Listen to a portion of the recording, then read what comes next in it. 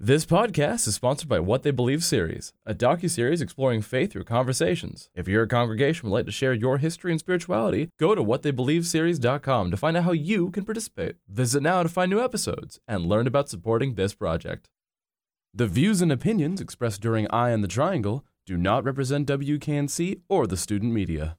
Your dial is currently tuned to Eye on the Triangle at WKNC 88.1.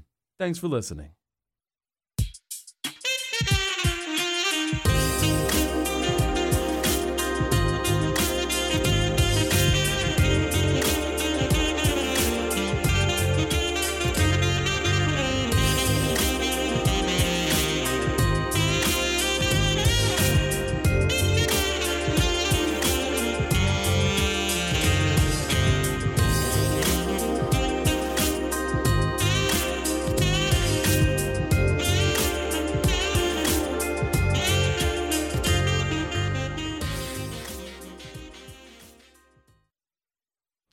Good afternoon, Raleigh, and welcome to this week's Eye on the Triangle, a student-run, student-scripted, and student-produced news show on 88.1 WKNC HD1 Raleigh.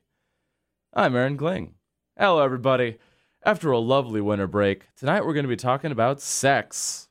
Specifically, how sex is learned, thought about, and communicated. In a moment, I'll be speaking with Professor Cami Kosenko, who will detail how we can challenge narratives about our bodies. It's good stuff. Hope to have you aboard. Afterwards, I'll be discussing the importance of birth control.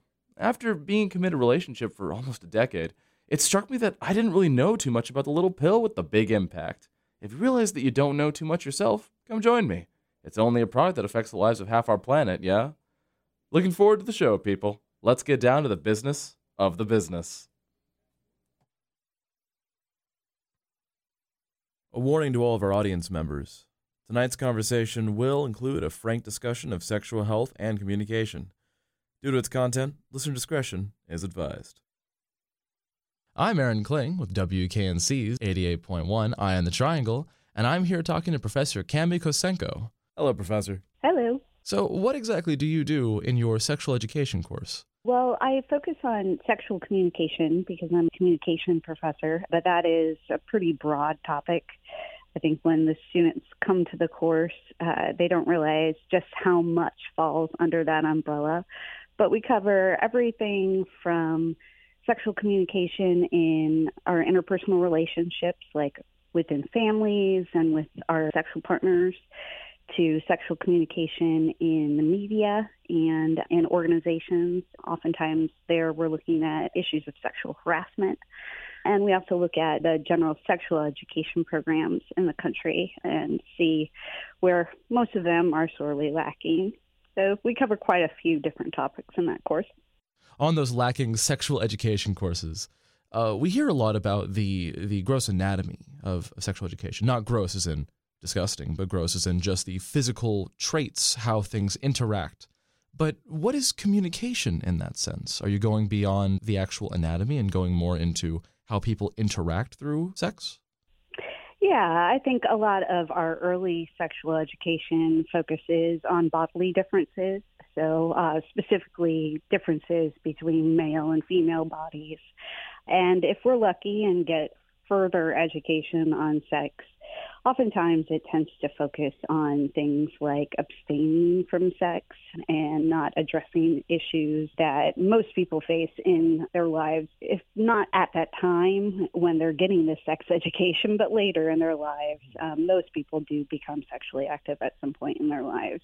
So in our class, we're looking at those very relevant sexual communication experiences. So the ways in which parents talk to their kids and answer those questions they love to hear about where do babies come from. We talk about things like how condoms are broached in our sexual relationships.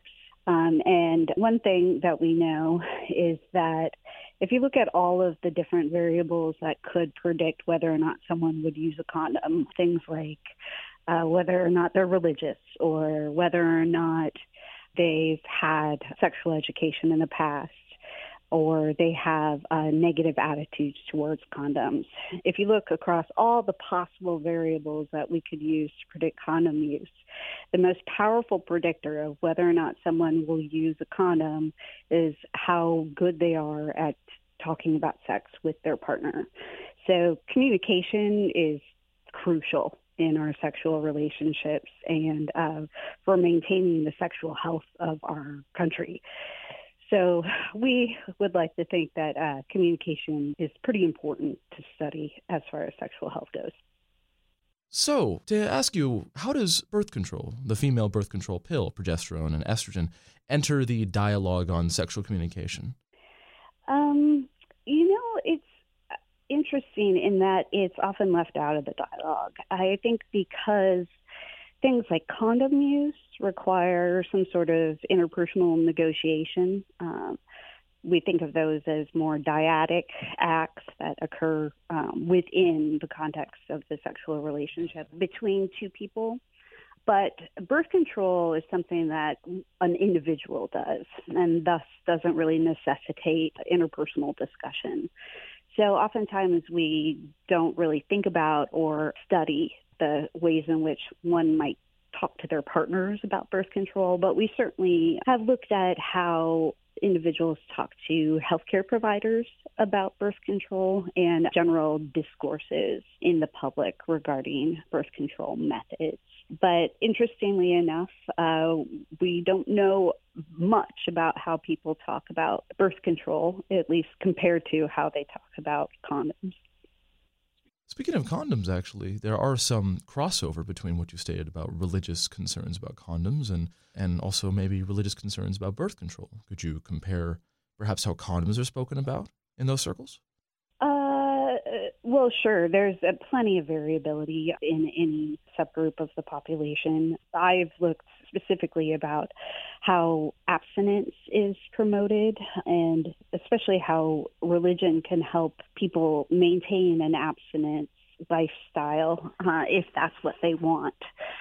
So we know that religion can certainly help people delay sexual debut, so the time at which they lose their virginity. And the longer you are able to delay your sexual debut, the better your sexual health outcomes tend to be. So one main motivation of various sexual health campaigns and interventions, often focused on adolescents, is to try to get them to delay their sexual debut because of its subsequent positive effects on their sexual health. So religion is something that we know does help adolescents delay their sexual debut. We don't know exactly how the mechanisms involved, whether it's sort of the social support provided by a religious institution or just religiosity in general, but we do know there is a relationship there. As far as condom use goes, there are different interpretations of condom use and contraceptives in general within different religions.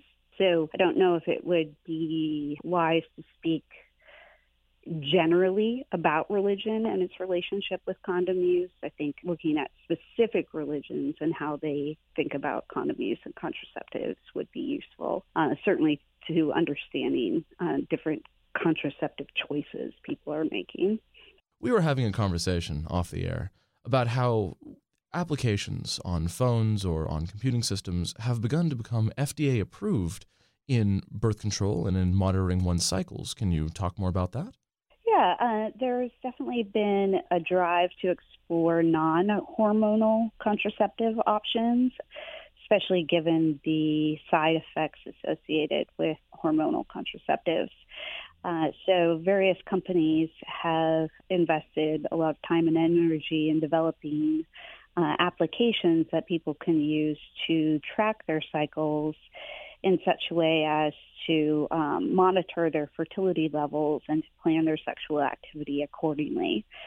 So you would enter that information into the app, and the app would be something that would produce information regarding whether or not you're kind of at high risk, medium, or low risk for having unprotected sex at that point in time in your cycle.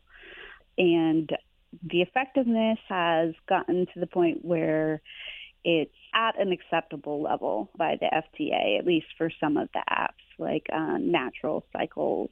And these apps can also be helpful for individuals who are trying to get pregnant. So they're not only for individuals who are trying to avoid pregnancy, but they can also help with individuals who are trying to conceive, which we know from a considerable amount of research that most women don't know much about their cycles and their fertility, such that a lot are pursuing fertility treatments when they don't know basic information about their fertile window. So they could be amassing quite a bit of medical expense unnecessarily, simply for lacking some basic knowledge about their menstrual cycles and their fertility levels. What are these details that are being entered into the system? Well, I think this apps differ, but a lot of them want information regarding your basal body temperature. So this requires women to take their temperature with a special thermometer, one that gives them a more detailed reading than the traditional thermometers we use, and asks them to take their temperature every morning upon waking and before moving. And that temperature data is entered into the app, which uses that in part to predict rises in things like progesterone, which would indicate a more fertile period. So that is not an easy thing to negotiate, frankly. Taking your temperature without waking, it requires that you take your temperature after a long period of inactivity.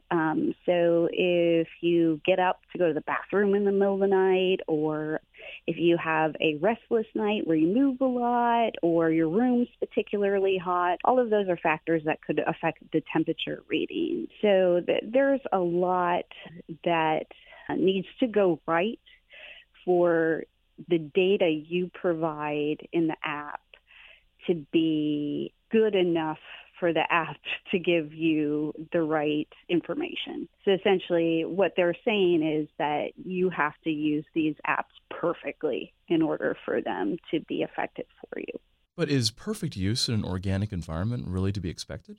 No, but perfect use of the pill is also something that's not possible. So it's just a matter of what is better suited to someone's life. If you're a person who's had a negative reaction to hormonal contraceptives in the past, if it caused mental health issues like depression, then certainly exploring non-hormonal contraceptive methods is something worth doing. However, there is a considerable part of the population that doesn't recognize that hormonal contraceptives don't provide any protection against sexually transmitted infections, which is why we have such a high sexually transmitted infection rate, particularly in young adults, who are also the heaviest users of birth control. So while we might see rates as high as 80% of heterosexual young adult females are using birth control, only around 50% of college-age individuals report using condoms. So that's a troubling discrepancy. And it's worth reminding people that regardless of whether you use an app or the pill or an injectable for birth control, there is a need to be using condoms or whatever form of prophylactic that is best suited to your body and the kind of sex you're engaging in. Hello, ladies, gentlemen, and those between.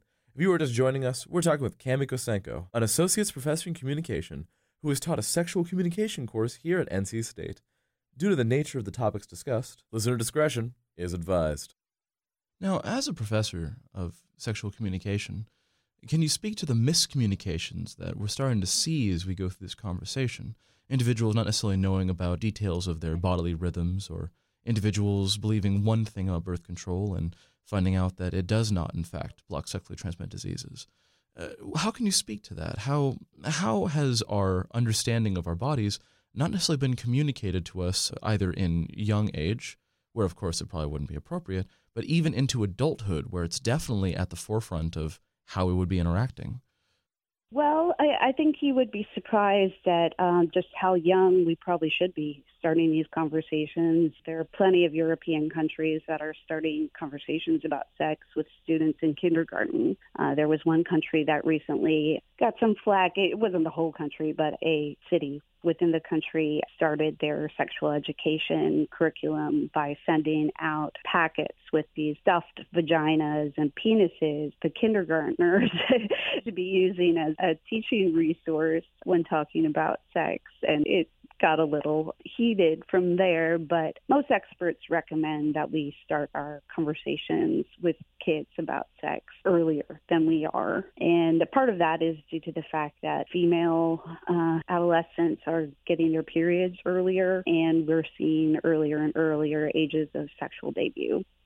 So a lot of the conversations that are being had about sex in schools, if they're being had, we're having them too late for them to really make a difference. And when we do have those conversations, they're limited by a number of factors, one of which is the knowledge and preparation level of the instructor. So if you think back to your own sexual health education experiences, a day in middle school and a class in high school that was kind of attached to gym, I believe, lasted maybe a month or two. Yeah, probably taught by your PE teacher or maybe the same person who taught driver's ed. Dead on.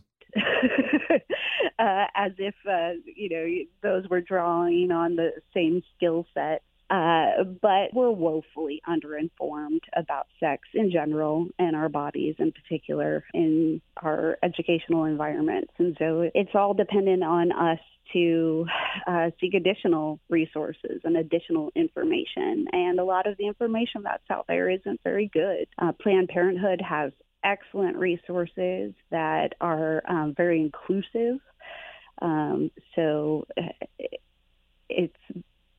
The state of sexual education in the country is bad enough as is for heterosexuals, but if you are not a straight individual or if you're questioning your gender identity, those programs are not going to give you any sort of insight into your future sexual experiences. So there's a lot that can be done to improve that, and unfortunately, because of how little is taught to us, we're in a state where we just don't know nearly as much as we should about our bodies. One of the results of that is that we have such a varied and in some cases problematic vocabulary for talking about sex. So while one person might know and feel comfortable using rather clinical terms, things like penis and vagina, another person might be far more comfortable and familiar with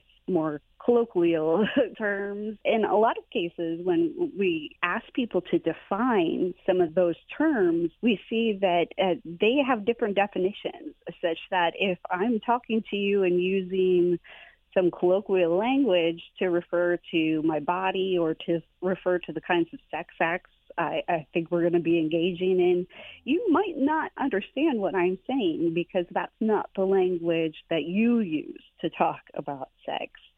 And we also find that when we ask people to try to figure out where some of these parts are on their own body, so they might know what the term labia is, but if we ask them to identify the labia on a diagram, most cannot. So even if they share the same language, it doesn't mean that they know what it is that the words they're saying mean. I find myself thinking of a while back, when France was kind of beginning to emerge from its separated tribes and into a centralized nation state. They spread a lot of educational systems around, and they taught the French language as the primary way to speak. And that originates in the term lingua franca. Is all of this kind of confusion over terminology in sexual language because there is no sexual lingua franca? Everyone's operating off of different backgrounds that are spotty and incomplete, and that's causing some terms to be given more weight and others to be seen as kind of difficult to speak about. Is pornography to blame for a lot of people's education and sexual health? Yeah, those are definitely good questions and different questions. Yes, to answer your first question, I think we do lack a general vocabulary for speaking about sex, which makes it hard for us to negotiate it interpersonally, but it also makes it hard for us to talk about it in the media, in journalism, so that it extends beyond just our interpersonal discussions. And I do believe that pornography has an impact on our understanding of sex and our bodies. There are a lot of efforts to try to make people more aware of the unrealistic portrait of sex. So yes, porn is definitely to blame for our misunderstanding of our bodies and the way sexual encounters typically go down. But if we had a better education system and we're getting that information from people like teachers and our parents, I think we would be able to recognize the unrealistic portrayals in porn. So it is definitely a narrative built for the purpose of entertainment and also in some ways for the development of certain markets. But it's important to understand that it also is not an educational system for understanding the body and relationships and how people interact. Oh, no, it was never intended to be educational by any means. And it certainly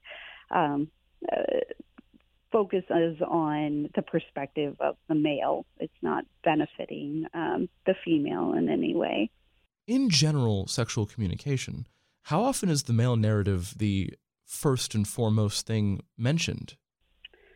That's a good question.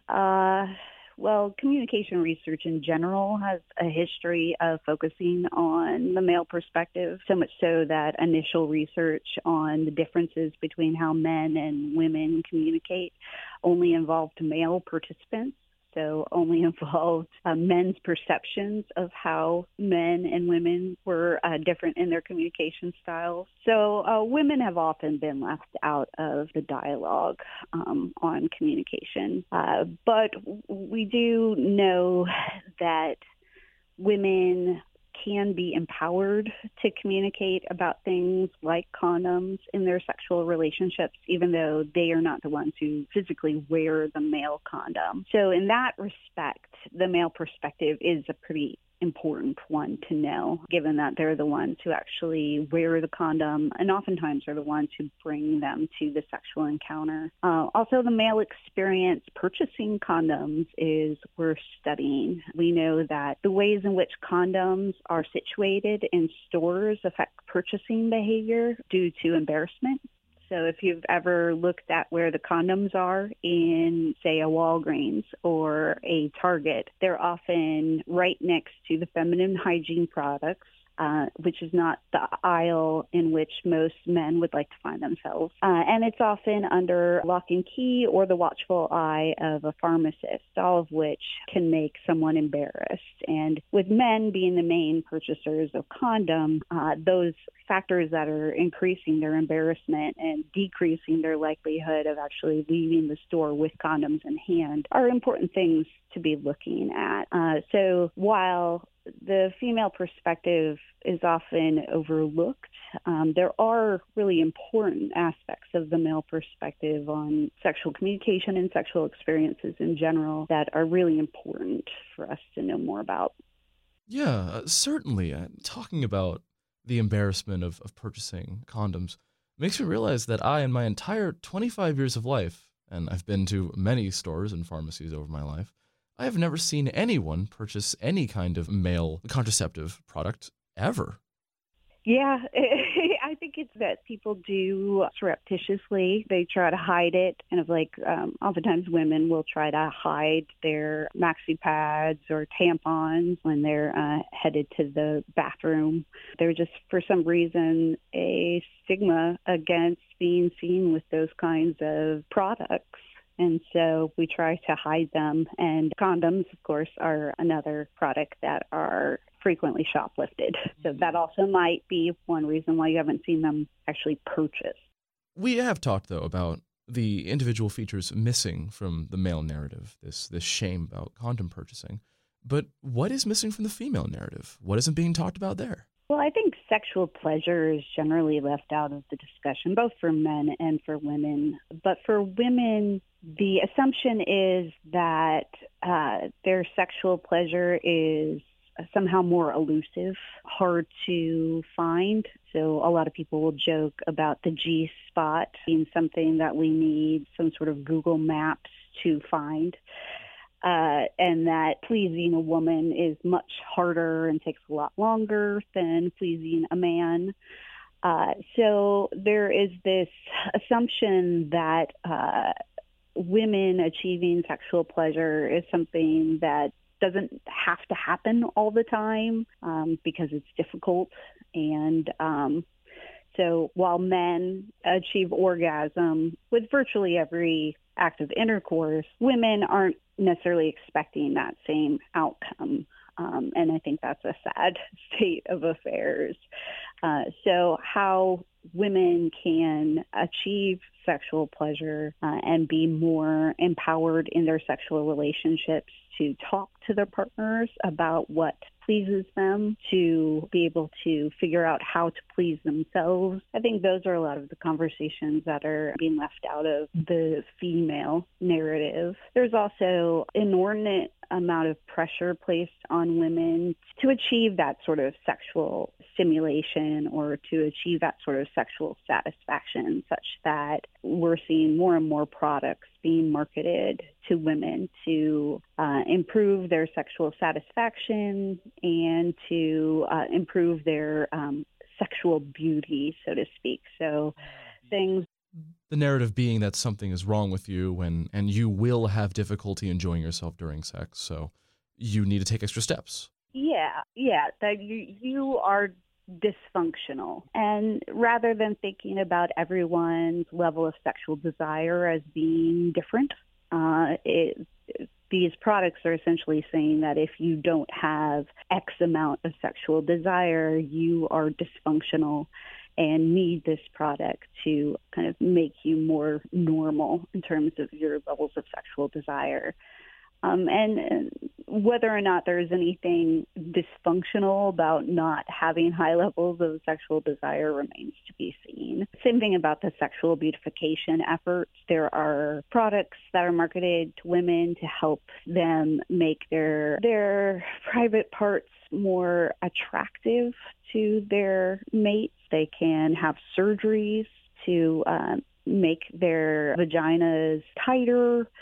And all of this is just unnecessary medicalization of sex and our bodies. So I think those are part of the female narrative and not necessarily part of the male narrative.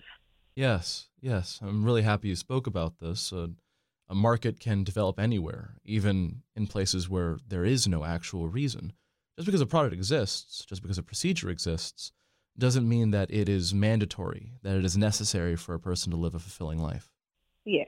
And on the subject of there not being an average, a normal, a point that you have to aspire to, we can speak to the same thing in birth control, correct? Where, as you said, even if the pill doesn't work for you, you still have options, and any individual person can assemble items that work for them and that work for their partner and that work for their relationship that may not be the same thing as other people, as long as they're accomplishing the same goal that gives them a happy and fulfilling life.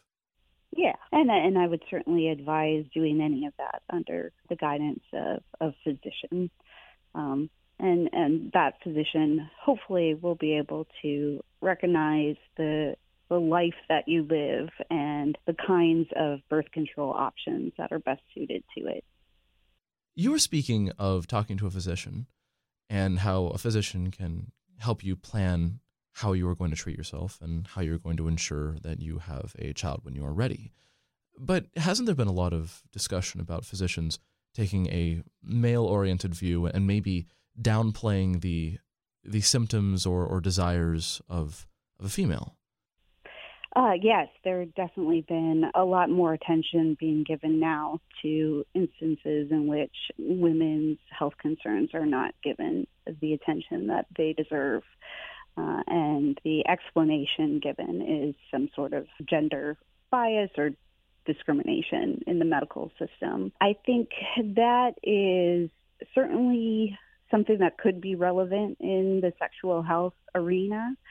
But when it comes to sexual health, we would say women actually have a bit of an advantage over men in that women have a designated sexual health and reproductive health provider in the form of a gynecologist / obstetrician. Whereas men, if they have sexual health concerns, they don't have someone who is specifically trained in that arena to speak with. So they're probably going to go to their general health practitioner if they go. We do know that men are less likely to seek medical care when they need it than women are. So in that respect, I'm not quite sure that we would see those same kinds of gender biases and discriminatory outcomes manifest in terms of sexual or reproductive health, but in general health, most definitely.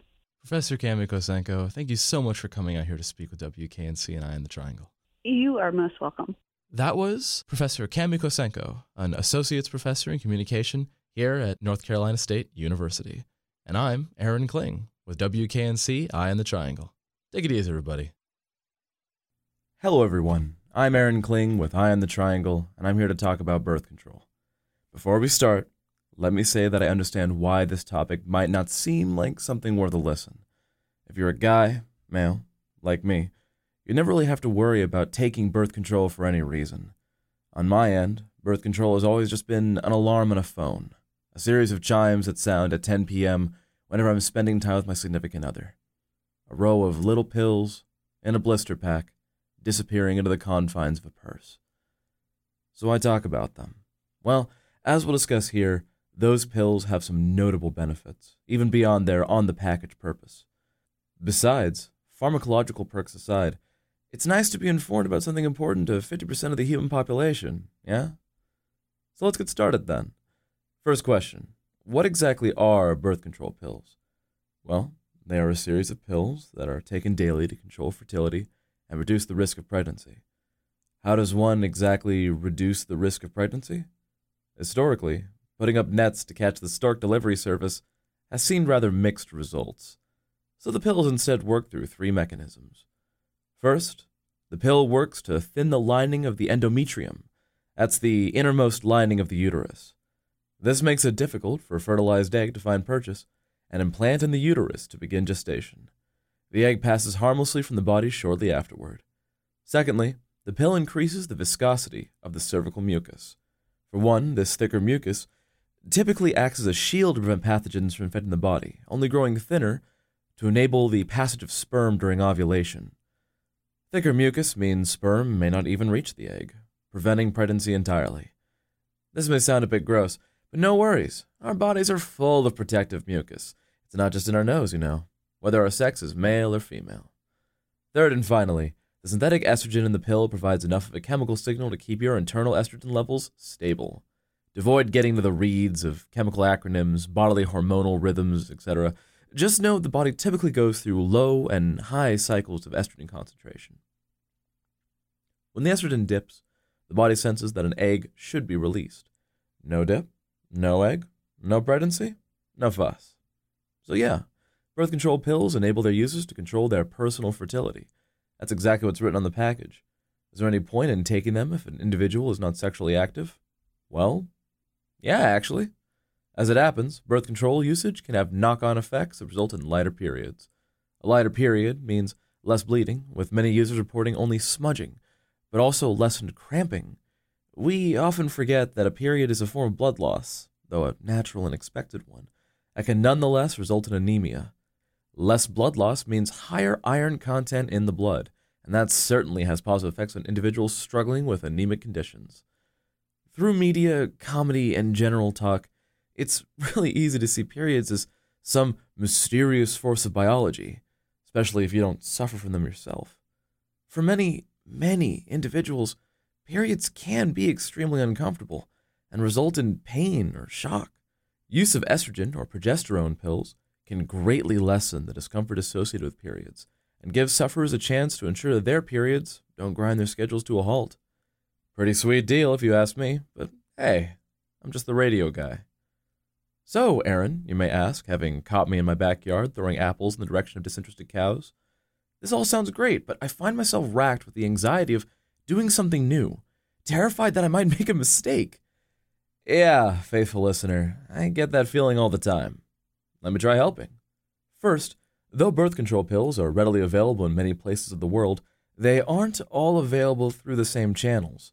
The U.S. is not one of the 105 countries that allow birth control over the counter, so you're going to need to get a prescription to get that birth control, whether from a doctor, nurse, or Planned Parenthood clinic. This appointment may cost anywhere from $35 to $250, but fortunately, much of this is covered under the Affordable Care Act through insurance. This cost, along with the cost of the pills themselves, can be subsidized further through programs like Medicaid. The important thing to know is this: the pill is attainable, with only the effort of scheduling an appointment and seeing your pharmacist. So you've got your pills. They're going to look like tiny cream and pale pink dots secured in bubble wrap. How exactly do you get this whole shebang going? The pack will have instructions. But seriously, the instructions are going to be bone simple. Take one each day at roughly the same time. And if you have trouble remembering things like I do, and most people on planet Earth do, just leave the pack in full view of your toothbrush so you can take them before you go to bed. When you are out of pills, switch to a new pack. Again, really read those instructions, but just remember that it's never going to be more complicated than adding a 15-second activity to your nightly schedule. All right, folks. Thanks for letting me talk birth control with you. If you have any more questions, there's a plethora of resources available online that will go into further detail on acquisition and usage. Remember that as with all pharmaceuticals, there are risks of side effects. These side effects can include headaches, nausea, tenderness, weight gain, and reduced sexual desire. These side effects are by no means guaranteed, but they are issues that should be mentioned. Additionally, the pill should also not be taken if the user smokes, has a history of breast cancer, endometrial cancer, liver disease, or is pregnant. There are a wide variety of options for the pill, so check in with your physician or general practitioner to find out what works for you. Note that while birth control is extremely effective in preventing pregnancy, all of the risks we've discussed tonight do nothing to slow or prevent infection from sexually transmitted diseases. Latex condoms for men and women or certain types of vaccinations are the only solution to that risk. Make sure to get your loved ones, yourself, and any partner tested. Nobody wants to spread that around, right? Not to shoot my own ethos in the foot, but I am a voice on the radio at the end of the day, and it's up to you as an individual to inform yourself in the choices you are making. That being said, I'm happy I got the opportunity to speak about this subject. Have a wonderful week, everybody.